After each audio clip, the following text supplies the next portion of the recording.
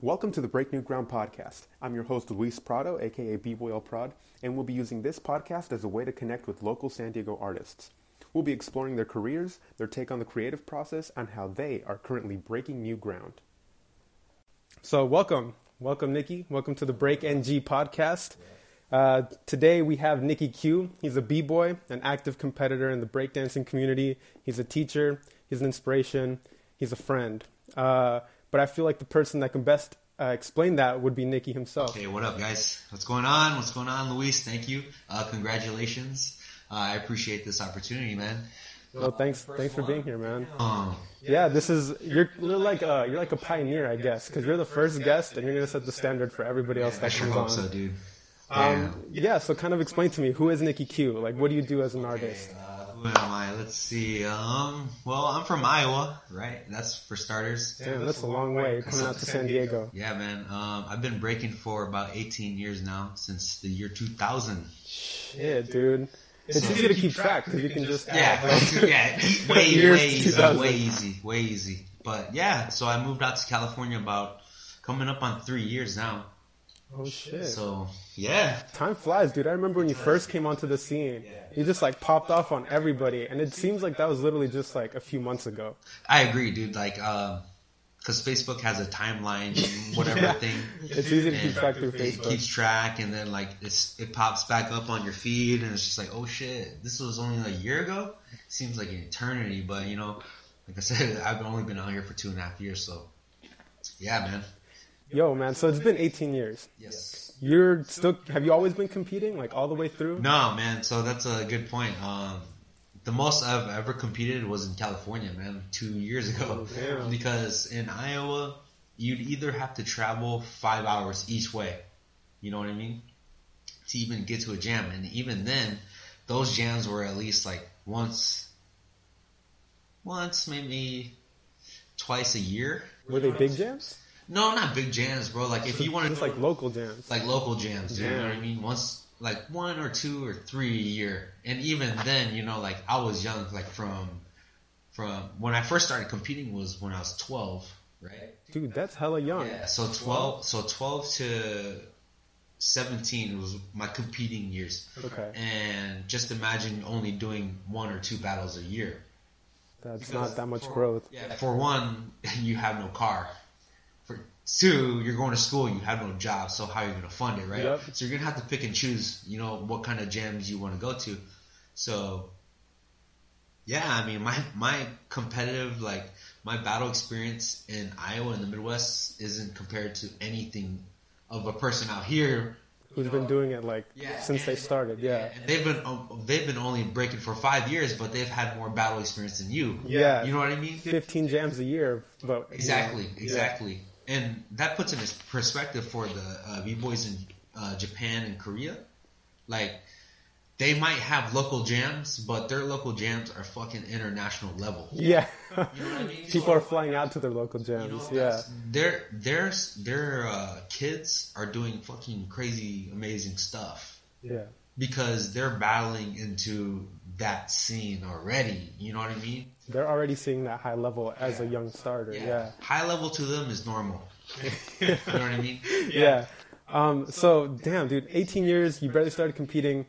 What has, like, kept you going? Because a lot of people at some point would have quit a long time ago. After 10 years, and especially since you barely moved out here, 10 years doing 1 or 2 jams a year, I'm sure you were like, damn, like, you know, what's going on? So what kept you going? Why are you still doing this now? Yeah, so that actually clicked in my head right there, because to put that in perspective, I love to practice. Yeah. Okay. You know what I mean? If you don't love to practice, then you don't love anything really. Yeah. You know what I mean? You don't say, if you're a painter, say you like painting, but you don't practice. You don't really like painting. That's you know what I mean? Yeah. You're intrigued by it. That's it. Like, it gets your attention. You're a fan, but you're not. You're not for it. Yeah. Yeah, you're not a freaking purist, I guess you could say. You know what I mean? A purist of painting. Yeah, because the b-boys that like practice all day long, they're purists, man. Yeah. They can see all the detail. As for fans, they want to see Issei do fucking double halos and shit. You know what I mean? They're the ones that are commenting on YouTube like, damn, I seen Issei do so much better in this battle. Yeah. Yeah, exactly, dude. And then like you click on the profile and they're 12 years old. You know what I mean? It's like, dude, who am I talking to on the internet nowadays? Yeah. So I mean, I ignore all that shit anyway. But yeah, you know what I mean? So damn. Right now you're a teacher. We just finished talking about this. You're a teacher. After 18 years of breaking, like, what is the most valuable lesson you could be teaching anybody right now?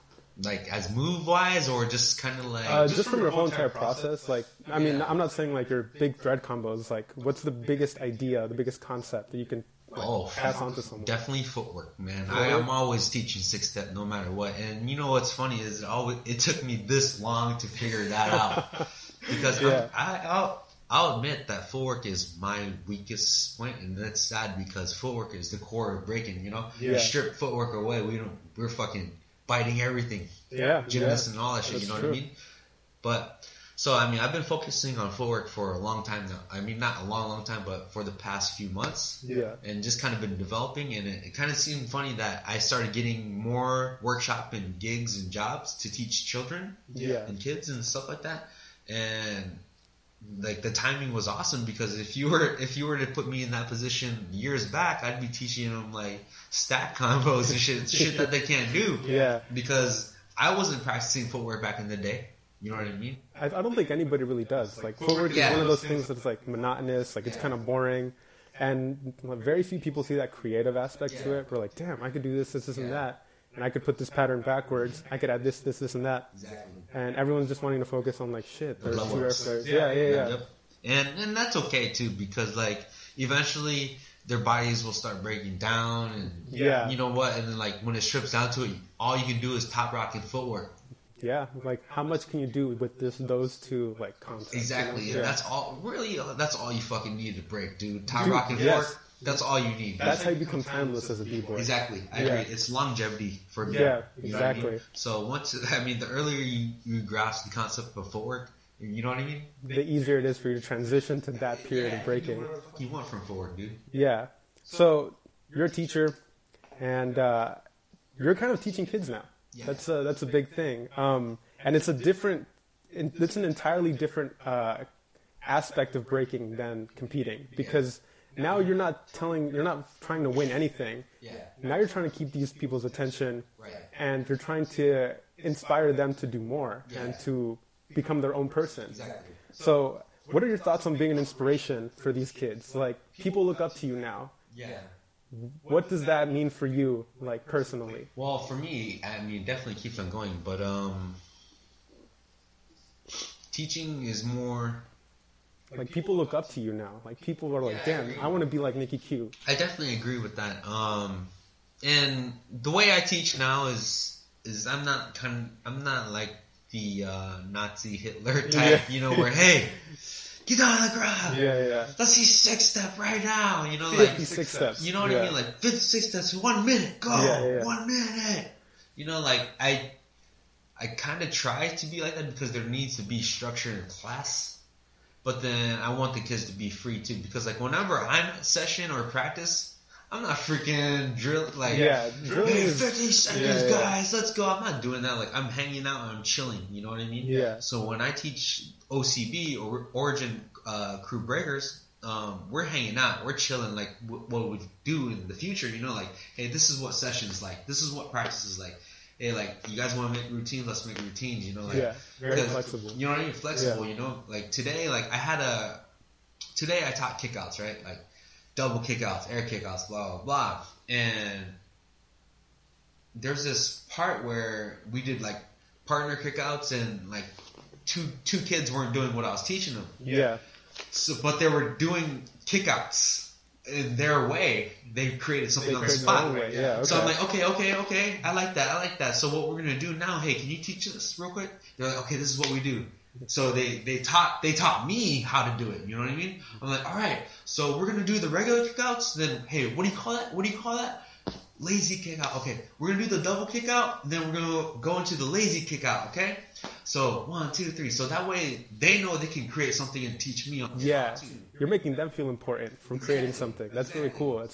That makes for a better environment, I think. Yeah, like I don't want them to dread because, like, look, when I opened that studio, you know what I mean? like they're the first person I see. So like I can't bring that negative energy to start their day. You know what I mean? Yeah. So I'm not gonna be, because I don't want them to like, man, like we have breaking in the morning. Right. You know, like fuck, I'm tired and shit. Like, Do they call you Mr. Nicky? nah, they don't. Just call you Nicky? Yeah, they just call me Nicky or whatever. Okay, cool. Yeah. You know what I mean? They mess around. You know, it's hilarious, man. Each one has their own personality, obviously, and they bring it out. And that's what I want to see. I want them to be comfortable around me. You know what I mean? Because I don't want them to be like stiff, like, oh shit, oh fuck, it's gonna get on our ass. Yeah. You know what I mean? It's like, dude, hey, if you guys are tired, just go get a drink. Like, I don't care. Like, listen to your body. Like, if you're tired, if you need a drink, just get a drink. Like, you don't have to get my permission. You know what I mean? Just do it. Like, just come back. You know what I mean? So being a teacher, like, there's so many different styles in teaching, and I think the way you're doing it is like really interesting because kids always want to be able to do their own thing, even in like an environment where they're like learning. At the end of the day, like they want to learn these things so that they could do it on their own. And you're already giving them that freedom from the get-go. And I don't think a lot of people do that. A lot of people do that drill route. A lot of people do the, all right, sit down, watch me do it. Now you're going to do it 15 times. You know what I mean? Yeah, exactly. So, I mean, that approach, like where, like, I see kids like in Russia that are 7 or 8 years old doing air flare combos and shit like that. I mean, like I said, the level of competitiveness in other countries are greater than the United States, which is okay, whatever the hell. But then again, like, there's a lot of trainers out there that do want to train their kids to become world champions, like in boxing. You know what I mean? Like, hey, let's go to the gym, son. Like, I mean, and that's freaking great because wake up at 5, run a mile. Exactly, and and I love that too because if the kid is into it, then then it's okay. Yeah. But if it's like you're making the kid do it, but at the same time, I can see it because like they're staying out of trouble and shit. Like that's true. You're in their sight at all times, but there's got to be a little bit of freedom. Yeah, you eventually have to pose the question like, is this what my kid wants to be doing, or is this what I want my kid to be doing? Yeah, exactly. And sometimes it does go that way where like the coaches are like, you know, like 50 drills, 50, and those kids become really good b-boys. You know what I mean? I don't hate on that because if that's what kind of b-boys they want to produce or b-girls that they want to produce, that's awesome. You know what I mean? Yeah. But the kids that I want to produce is like long term. Yeah, kids that will do things at their own pace, you know. Their own pace. That hey, I'm creative. I know how to create stuff. Yeah, they want to do things on their own terms. Yeah. I'm thinking long term for these kids. I mean, like I understand, like, and I'm not saying like the people that drill their kids aren't thinking long term either, because they are. You know what I mean? Because their physique is gonna be freaking nuts. Crazy, yeah. They're gonna be freaking machines. Right. You know what I mean? But then I also like the creativity part of it, like being liberal on that part.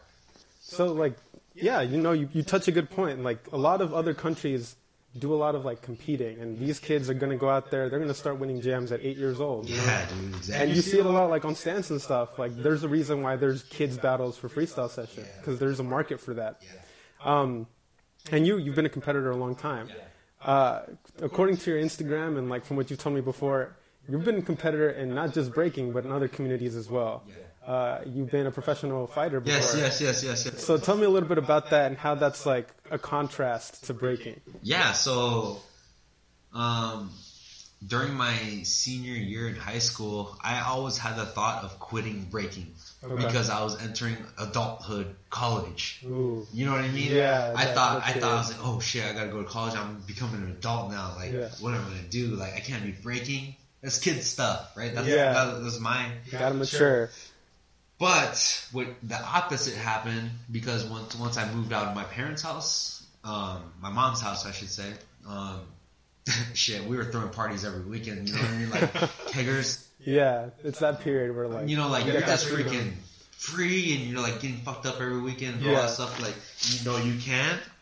So it's just like that's kind of how my mind went. You know, it's like. It pretty much went down the gutter. It was just like party all the freaking time. Like fuck breaking. Like breaking isn't here for me. Like I can't do shit with breaking. Well, fuck, man. At the time, I didn't even know what the fuck I was doing. You know what I mean? Yeah. So how did you go from that? So once I quit breaking, right?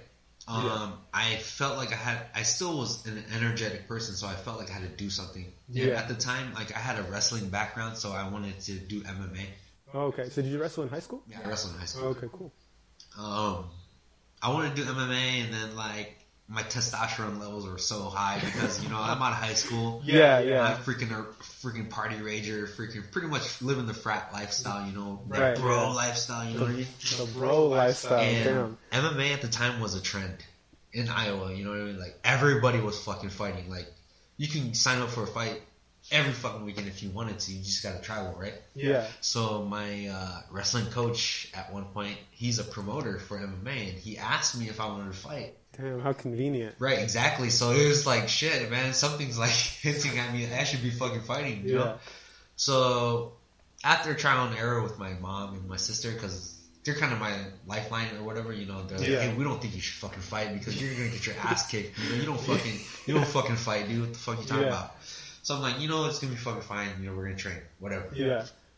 So finally, I got the green flag or whatever. I mean, I was gonna do it anyway, regardless. Right. But they were on board. I was like, okay, that makes me feel better. Now I can fucking train. So I started training, and then my first fight, right? So my first fight was at 155 pounds. Now I'm 5'5", right? The guy I fought was 6'1". He was at least 6 foot, right? 6 foot. Or 6 foot. Damn, that's a big height difference. He must have had reach on you. Yeah, he cut down from 175 pounds to 155, so he lost 20 pounds, right? Yeah. To fight me, so he's naturally walking around at 175. I naturally walk around at 155. Okay, so that was just comfortable weight for you. Yeah. Yeah, but he had 20 pounds on me.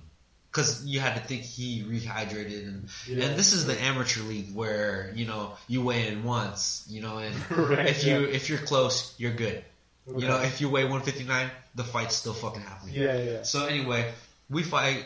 I take him to the third round, and he puts me in a triangle, and I'm like, fuck, dude, like, my first fight I lost, which is fine. And I remember, like, laying down in the back for, like, 30 minutes, like, fucking gassed out, dude, like, and, just having that talk, I'm like, dude, do you want to do this? Like, get your ass whooped all the time? Like, I was like, but for me, my personality is like, I have to leave on a good note. Right, yeah. So I was like, you know what? Let's fucking train again for one more fight, right? So the next 4 MMA fights I won 4 in a row by KO. Damn. On all of them. So I'm like, oh fuck, I got something. Like I'm holding on to something right now. I got it. How often were these fights, by the way? Once a month. Oh, so you were just like, this was a long-term investment, kind of. Like. Well, I mean, short-term, kind of, because like I thought I was gonna make big leagues fast. Oh, okay. So you're still amateur league all the way through. Amateur league all the way in MMA. Okay. So. By the end of my MMA career, I guess you could say, in my amateur was 4-3 because the last 2 matches I didn't really train for. Yeah. And were those pro fights? No. Okay. So the pro fights were in boxing. Ooh, so you were like a fighter, not just MMA, but you did boxing. Yeah, I did boxing too. So my last 2 fights I got submitted, right? That's how I lost them. So then at the time I felt sorry for myself, and I was like, you know what? I'm not gonna get submitted anymore. I'd rather freaking box where we actually fucking throw it out in a fight. Let's fucking throw hands. Like, I don't care about fucking choking me and triangles and all that stuff. I want to fucking fight. You know what I mean? So, which was pretty funny. So it's easy to become a professional boxer. Really? All you have to do is sign the dotted line. Really? Yeah, that's all it is. Without training? Without training, nothing. I mean, that's your life. You're signing your life away. I mean, potentially, you're stepping in the ring. It's your decision. That's true. So I signed the dotted line because the promoters at the time were like, hey, you want to transition to boxing? You want to try boxing? I'm like, okay, what is it going to be, amateur? Or he's like, no, we're going to do pro. I'm like, okay. So they put me through the process. Because like the person that, the promoter was actually, he worked for the Athletic State Commission. Oh, okay. So this is still in Iowa. Yeah, this is in Iowa. So you actually have to get papers from the Athletic Commission. Okay. For you to be a licensed professional, right? And I got the little license. I wish I still had that. Oh my god. I wish I still. But anyway, my first match, I remember I was in tip-top shape, bro. Like you trained for this. I trained for this improperly. Like my cardio level was so fucking great. Like, I remember running the hill, like, the first week out, I could run up sprints up this hill, like, 3 times, right? Yeah. By the end of it, towards the end of the fight, I was doing it 10 times and running back home. Easy. Damn. You know what? Yeah. So, the reason why I said I was training improperly was because I wasn't sparring. So I was hitting the mitts, I was hitting the bag, I was running, I was doing all this shit. Yeah. But the only thing I was lacking was sparring. Like I didn't get to practice what I was doing. Right, you know someone else, yeah. So I remember they had this like little amateur show, and I was like, dude, I have to spar somebody.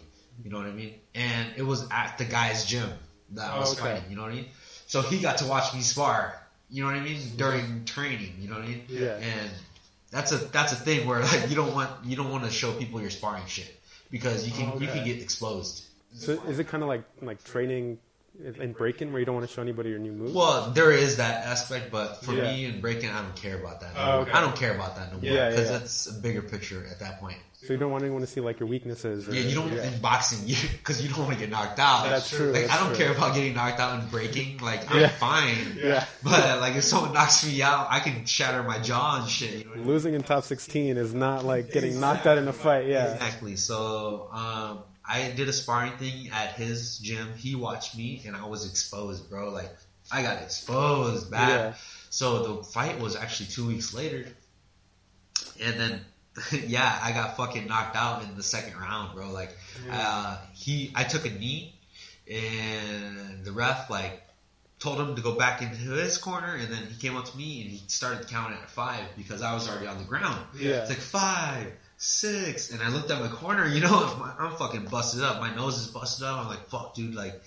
If I get up, I'm gonna get knocked the fuck out, bro. Yeah. So I looked at my corner. I'm like, nah, I can't do this, dude. Like, then the referee counted me out 10. You know, like, I got up, like, okay, fuck it. You know, like I said, I can't fucking lose. I can't leave it's an experience. on a loss. Yeah. So I had another professional boxing match, and I knocked that kid out. So then that was my last fight. I fucking cashed my chips out right there. I was like, you know what? I'm gonna go off on a win. Fuck this. You went out on a high note. Yeah. So what's it like to take a hit to the face? Like, bro, like, I've got a clean shot pretty good to my nose, and things go black, bro. Like, damn. Especially like, okay, so you're under the lights, you coming out, and then like once the dude knows that you don't have any power against him, he rushes you, bro. Like, he can do that because like he doesn't respect your power. Right. Yeah. So he's throwing bombs at you. So like I'm trying to defend. He throws a right hand right to my fucking nose. My vision goes black, and I'm like, fuck, dude, like, I'm panicking at this moment, right? So I'm backing up, then I just take a knee, because I'm like, okay, I have to take this knee, and that's when the referee counted me out. So when did, the one that you did win, what round did you knock him out? First round. Damn, so it was quick and clean. Yeah, so that fight, I was actually training. Okay. I actually sparred and all that stuff. Prepared, I knew what I was doing, and I had a proper team. And that's what, like, when I went on the 4-fight win streak, I had a proper team for that. Yeah. Once I had a big head, I didn't want that team no more. Okay. Like, that's when I started losing. Okay, yeah. So, really, like, fighting is about having a team, dude. Like, you can't do that shit by yourself, dude. Yeah. And be like, make substantial amount of money, you know? Right.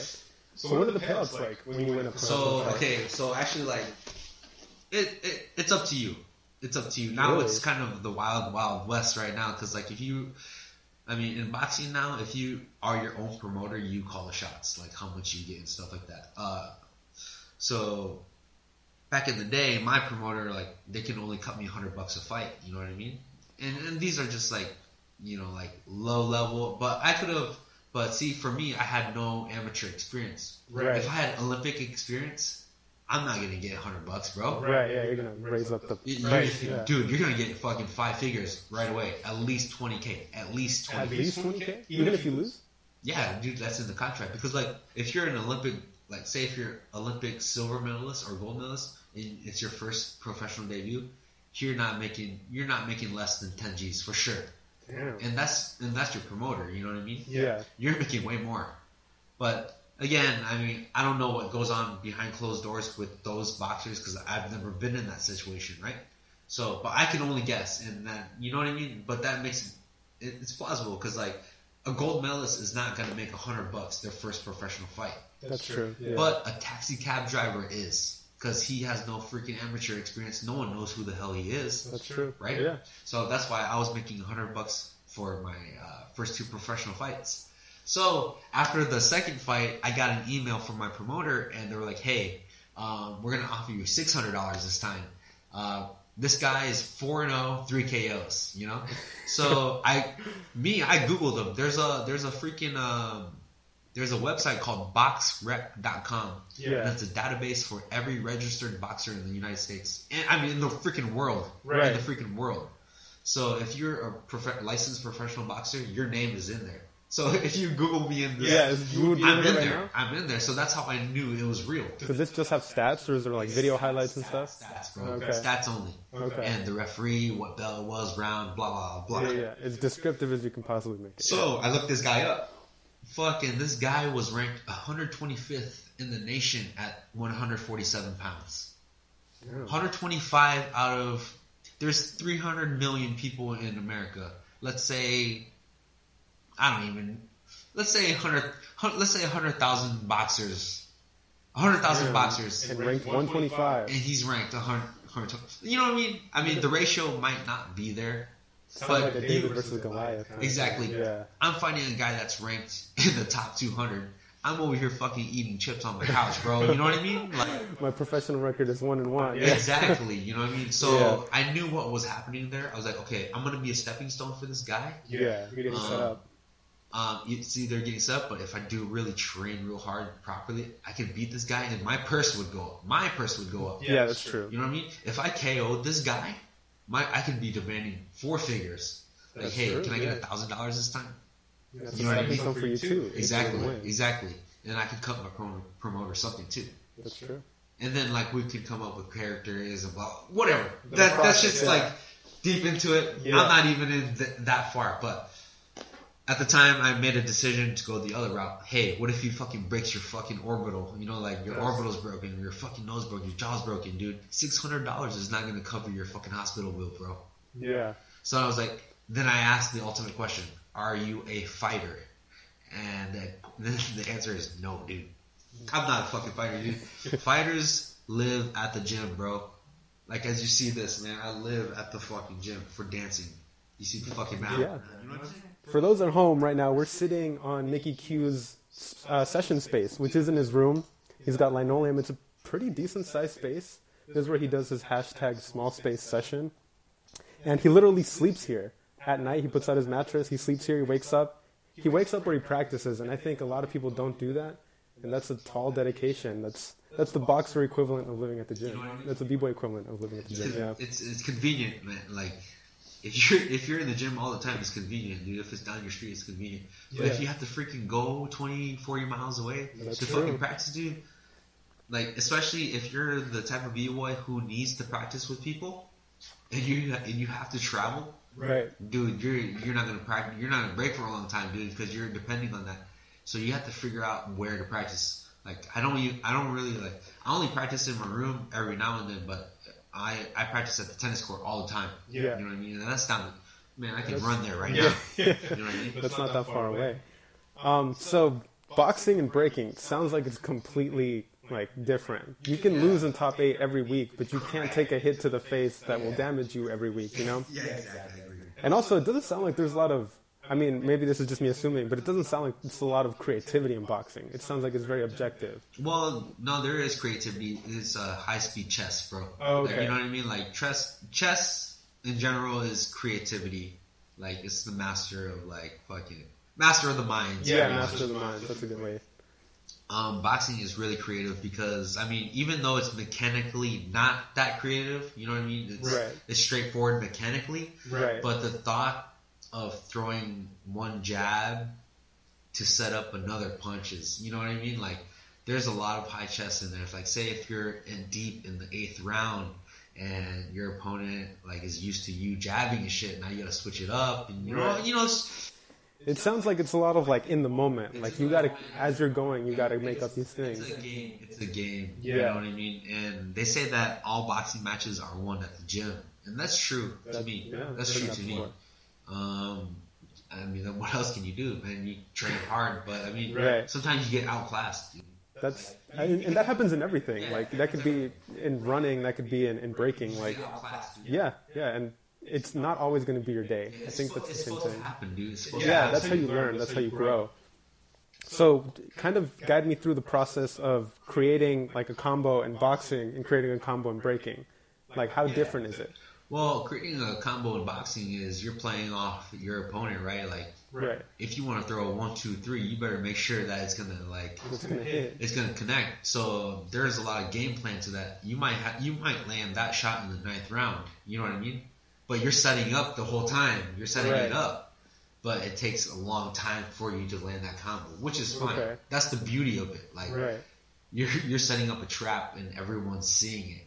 You know what I mean? Yeah. That's the freaking mind I like. Like, holy shit! Like he fucking like played this guy the whole time, but it looked like he was fucking getting smoked. You know what I Right. mean? Yeah. He was setting. You're investing pretty much to get this big payoff at the end. Okay. Exactly. But for breaking, like the combos in breaking is more flexible. You know what I mean? I'm not in danger. Yeah. You know what I mean? I guess you could say that. But then again, like when it comes down to footwork, I actually practiced the other day. I'm trying to come up with the concept for footwork called the 1-1 or the 1-1-2. Okay. Right? So the 1-1-2 is just like a triplet in dancing, like or Yeah. some, or I don't even know what that was a triplet. It's That was a good demonstration. right? Yeah. So that's the 1-1-2, 1-1-2. So like a jab, jab, cross, right? Ooh, okay. I see Jab, what jab, you're cross. So like there's a combo in boxing, jab, jab, cross, right? But you can fuck with the timing. saying. Okay. So jab, jab, cross. Yeah. Or yeah. jab, jab, Cross. cross. Yeah. You know what I mean? You can fuck Yeah. with it. So just imagine if you're doing footwork like that. Like you do a CC, jab, jab, hop, cross. Okay. You know? Yeah. But so I'm kind of trying to mix boxing concepts with breaking footwork concepts. Just in footwork though, because like right now my focus is footwork, Okay. and I can adapt boxing concepts to footwork easily. Interesting. Do you think it helps you that you've been boxing before, right now as a b-boy? To create those moves, Yeah, I guess to you could create, say. yeah. No, I mean all you need to know is the concept, right? Yeah. Just the triplet concept. It's easier for you. Now. Yeah, it's easy for Yeah. me because I know like when to throw a 1-1-2 or just a 1-2 or just a jab or whatever. You know what I mean? Just mixing it up like that because that's how you need to do it in boxing. You can't become predictable in boxing. That's true. You'll get knocked the fuck out. You know what I mean? Easy. So this is you creating, but what happens when you can't think of something new? When you get that creative mental block, how do you process that? How do you go through that? Well, so there's always something to do, right? In breaking, like Yeah. say if like I'm freaking stuck at a standstill, like say if I'm creating a stack combo or something like that, I would literally just drill it until I get it. Okay. Like there's times where b-boys, I can see it in every practice where b-boys like do footwork and then they're like thinking at the system. You know what I mean? They're like, okay, footwork's gonna go under here. Then I'm gonna go grab the leg right here, Yeah. and then you know that process is like Yeah. okay, and then you're like okay, they're thinking of what to do. The trial and error. Yeah. The trial and error process, and I think if you are trying to be more creative and you are doing that right then and there, you just need to put yourself in a different environment. You know what I mean? Because like if I'm in my room and I can't fucking think of anything, like if you go out to the concrete, you're gonna do different shit.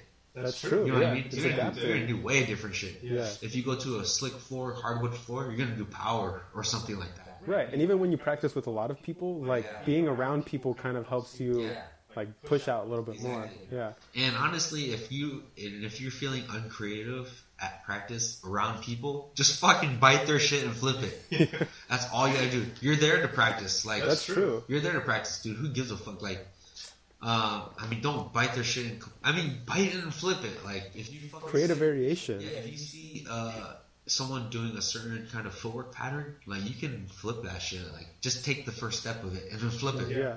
You know what I mean? And even if you try to do it exactly like they did, nothing is so exclusive where it's going to look exactly the same because everybody has different bodies. Exactly. And it might look the same or whatever the fuck, but dude, it's your homeboy or you know what I mean? Yeah. It's It's we're not like fucking boys, bro. Like you guys are just chilling and practicing together. It's nothing fucking serious. You know what I mean? That's how people grow, I think. If you're not sessioning with people, I don't think you really get the best experience as a b-boy. I definitely agree. Because when you keep yourself like sheltered into your own practices, you really can't see what other people are doing. And sometimes that's good. Sometimes you need to. No, there is pros yourself. and cons. Yeah, For sure. But you need to go out and see what else is out there. Like, how are people doing this move? How could I be doing my moves differently? You know? Because there are people out there that are saying, "Hey, what if you do after that combo? What if you do this?" Yeah, that's true. That's you know true. what I mean? And that's one thing. Like you said, there are cons about practicing by yourself where like no one can coach you through that. You have to coach yourself, or I mean, to kind of like how do you say balance that out is record yourself, and then watch because. Yep. I mean, if you don't practice with anybody, that's the best way to freaking give yourself feedback is record yourself, right? So, I mean, that's why you see Nico getting better all the time. He watches his footage all the time. The first person I freaking got that idea from was Minnesota Joe, right? Minnesota Joe. Until this day, that's all he does. He records himself at practice and watches it religiously, bro. Like, that's why he's so successful. You know what I mean? Yeah. And it's funny that you mentioned that because nowadays with the internet and with apps and phones and everything, you can watch anybody's practice. If they're posting clips, you can watch anybody's practice from anywhere.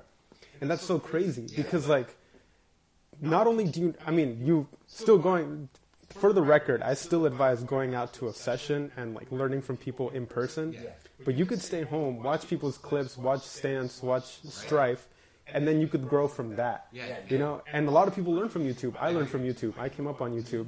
And you yourself, you're very active on Instagram. You post a lot of footage. You post a lot of content. You engage with your followers. Yes. And I want you to kind of tell me a little bit about how that's so important to you and how that's helping you grow as an artist. Yeah, man.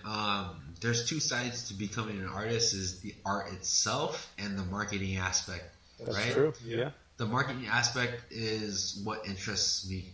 You know what I mean? Yeah, not a lot of people can create their own brand. Nah. I mean, the skills, I think everyone has the skills. If you can do fucking 6-step, you have the skills, dude. Yeah. You just have to be confident in yourself and know how to market it, right? So for me, I've been breaking for 18 years now, and now I'm ready for a different aspect of this dances. And I love Instagram because, man, there's like 100 million followers on that thing, dude. Yeah, anybody can watch his footage. Anybody can come on and be like, damn, who's this guy? And that's how it grows. It's easy. And you know what, like, you know what's crazy? Like, people think that there's not enough for everybody, dude. Everyone can fucking get this ass. Like, dance is everywhere, dude. Yeah, dance is literally everywhere. I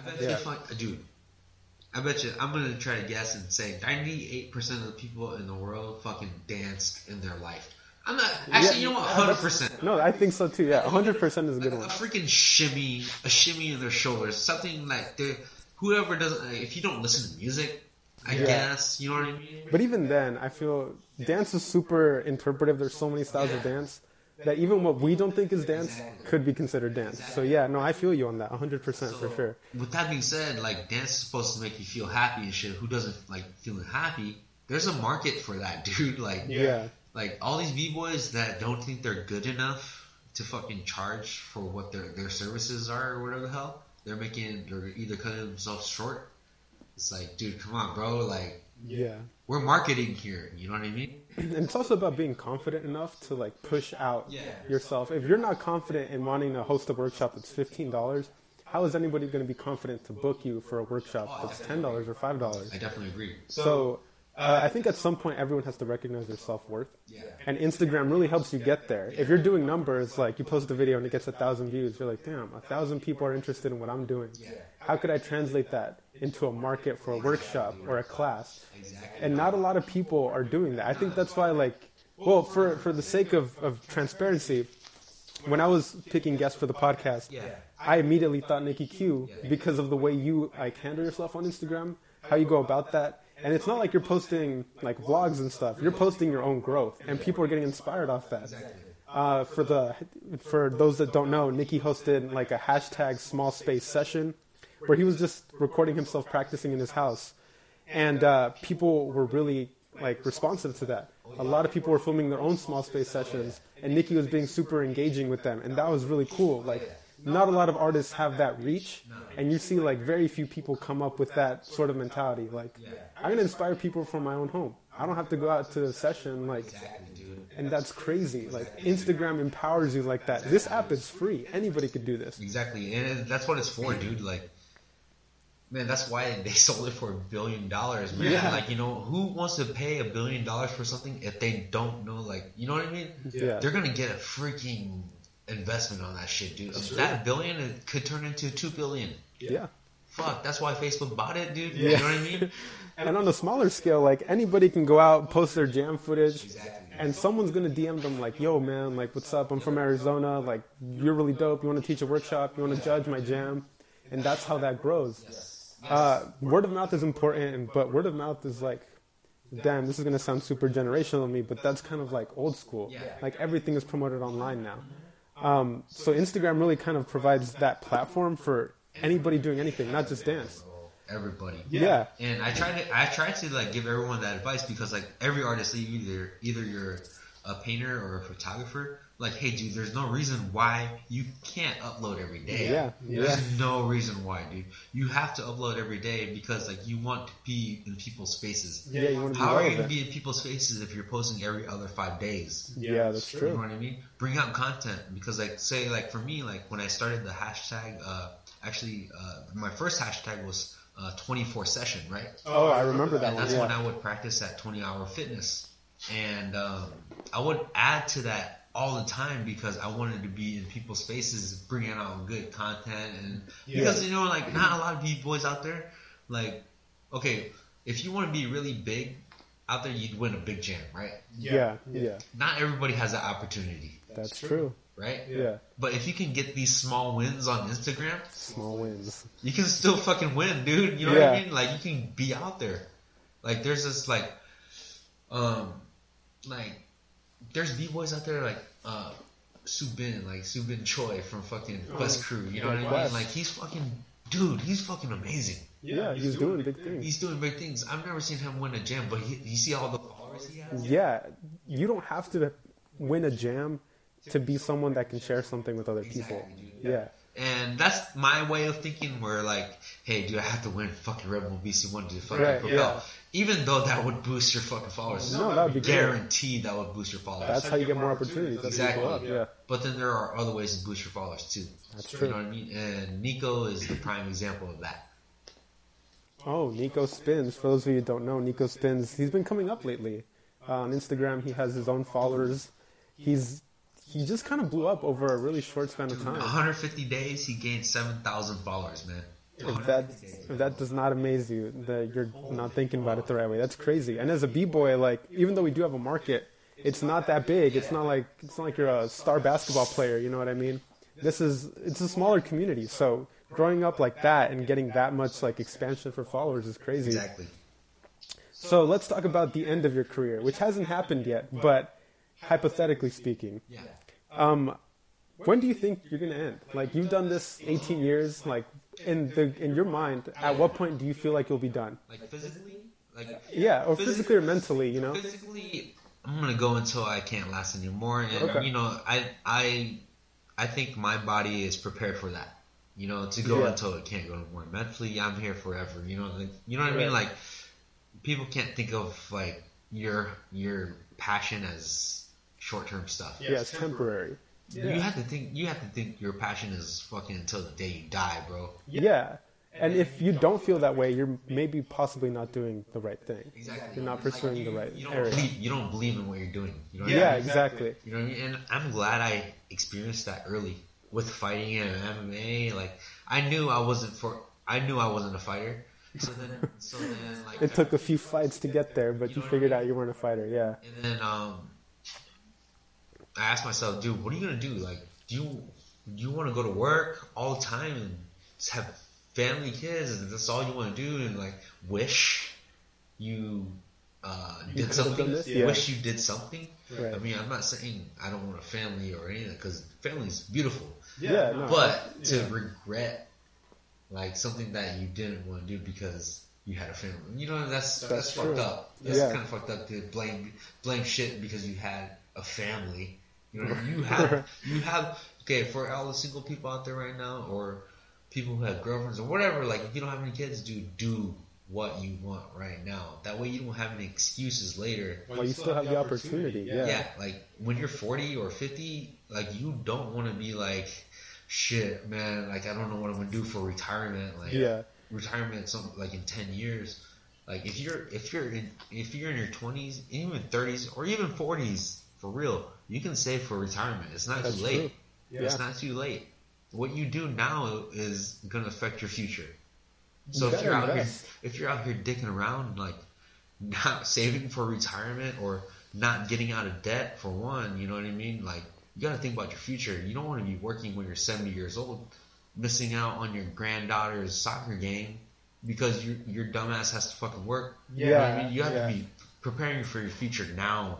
Everyone needs to have a sustainable way of living. I feel like you can't be living like, oh dang, maybe I'm gonna get money soon. No, it's like kind of build yourself up to get there. You know what I mean? And so when you get older and as you start deteriorating, you're already set yourself up from when you were younger. And I think that's what you've talked about that before we started recording. Sustainability is a big thing that does not exist in b-boying. And it's like, while it may be cool to see like Red Bull events and like all these Red Bull b-boys like doing workshops and like posting on Instagram, traveling to battle, we don't really think about the sustainability of that. Like after their bodies give out, what else do they have to give, you know?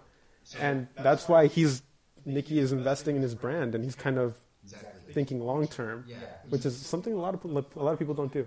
I'm thinking way long term because look, you can teach, right?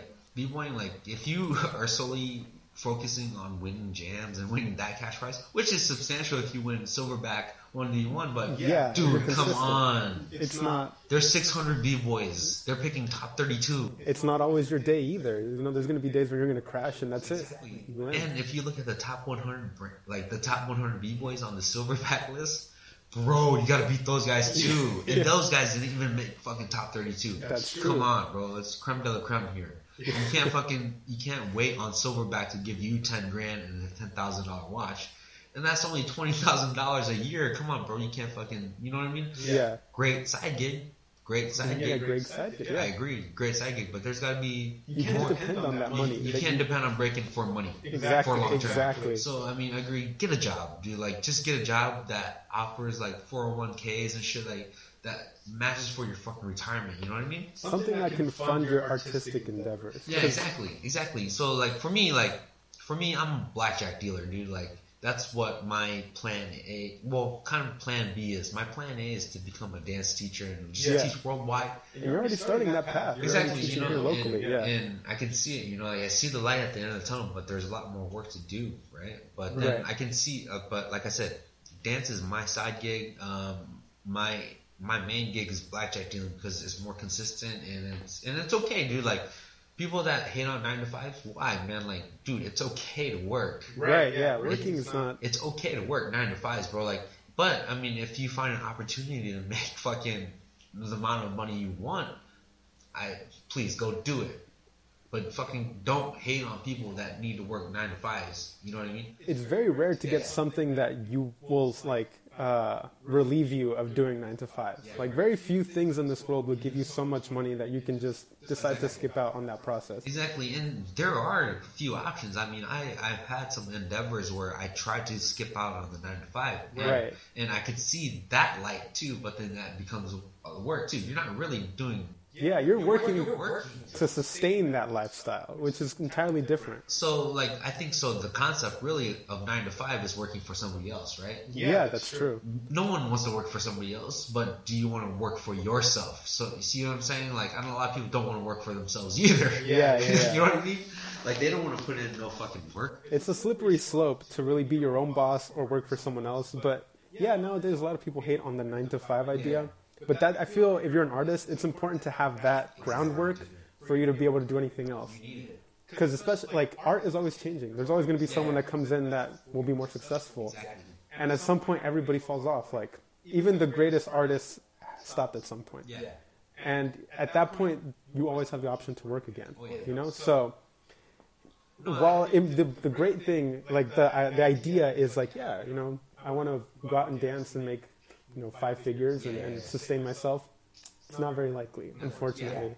So I agree with you. The 9 to 5 idea, while it's hated on, I think that's the more easier, conventional way to go. Right. Yeah. Well, I mean, not like making that amount of money is not likely if you're solely doing competitions. Yeah. Oh yeah. Okay, there is a way of making six figures with dancing. Like seriously, That starts with creating a brand. A freaking way creating a brand. You have to create the brand first because who the fuck wants to pay $200 an hour for Nicky Q? You know what I mean? Yeah. Hey Nicky, who the fuck are you, dude? Like, why are you charging me $200, man? Like, you're just gonna teach my fucking kid what he can do on YouTube. But yo, I've been fucking hanging out with Kevin Hart for the past 3 years. I'm like, oh shit. Oh, it's Nicky Q. Nicky Q. He's been hanging out with Kevin Hart. You know, shit like that. You know, like, adding value to your name, bro. Like, you have to do that first before you start charging. So, I mean, look, you might have to grind a little bit doing these $5 workshops or even free workshops. I recommend free because, like, you get those testimonials and you work on your fucking brand, right? It's more accessible that way. It's more accessible. Like, you get to fucking have the persona of, like, hey, he's fucking teaching, bro. Like, he's giving to the community. He's teaching. He's doing a good job. Yeah. You know what I mean? Like, people are requesting him. So like, it becomes to a certain point where you're like, hey, you know, I'm $200 an hour. Like, this is me. Yeah. Do you want me or not? Yeah, no. And it's about also taking those no's sometime. Yeah. Because if you offer yourself at a price and someone says no, you can't sulk on that. You can't be like, damn, he said no, so I'm going to go down to $100. I agree with that. It's about saying, okay, he said no, someone else is going to say yes. And it's about moving on. You can't, like, so I get that feeling all the time where, like, hey, my son wants a private lesson. He wants to teach you, like, what are your hours? You know, I give him a price. They're like, hey, that's kind of expensive. Like, you gotta kind of go lower. I'm like, you know, like, this is who I am. Like, I understand, like, your son wants to do this, but if you really want to, like, this is the price, you know. But I can cut you a deal if we do a multi-session long-term price. Yeah, there we go. Which would equate to something more similar. It gives them more of a deal. But then you're getting more of a substantial amount up front. Both ways. Yeah. You're getting this money up front. You don't want to get it by session. That's true, because eventually anybody can just drop out. Yeah.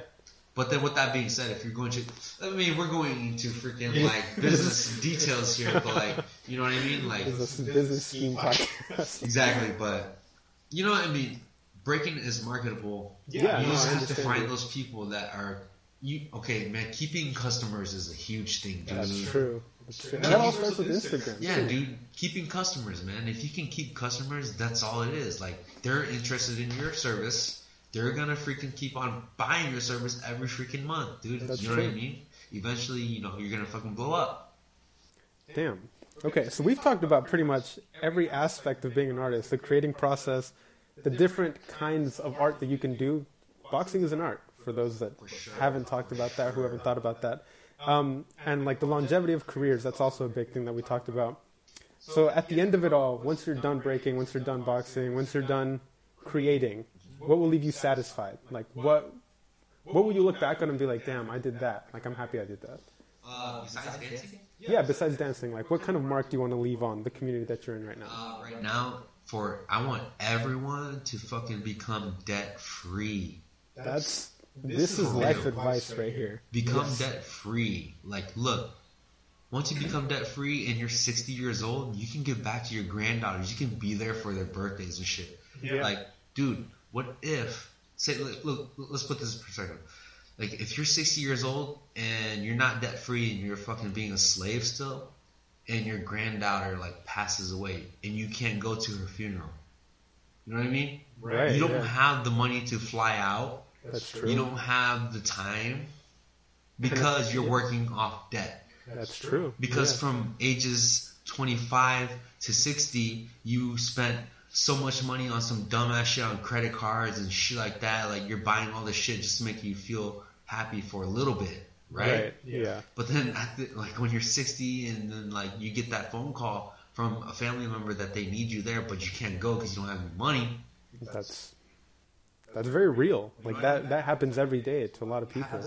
Like, and then you're gonna feel like scum at age 60. When you should be feeling relieved, you know? Exactly. Yeah. What I recommend everyone doing is, look, get out of debt and look forward towards, like, retirement. For real. At the end of the day, when you're old, you want to give back. Because old people want to talk. That's true.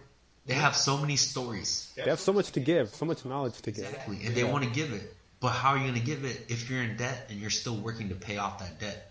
You know what I mean? True.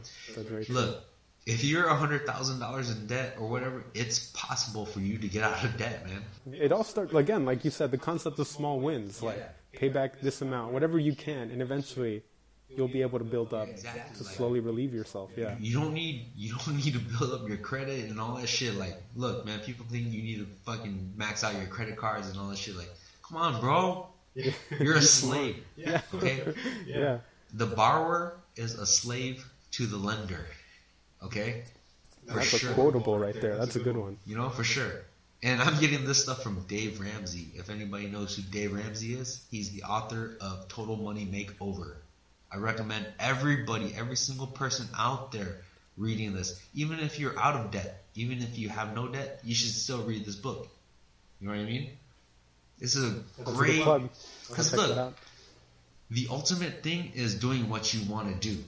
How are you going to be doing what you want to do if you're slaving away for somebody else? You got to pay back everything that you used before. Yeah, exactly. Yeah. Just imagine no debt by 30 years old and you get to save all your income. You know what I mean? That's the dream. That's the dream. And you don't even have to wait till you're 30.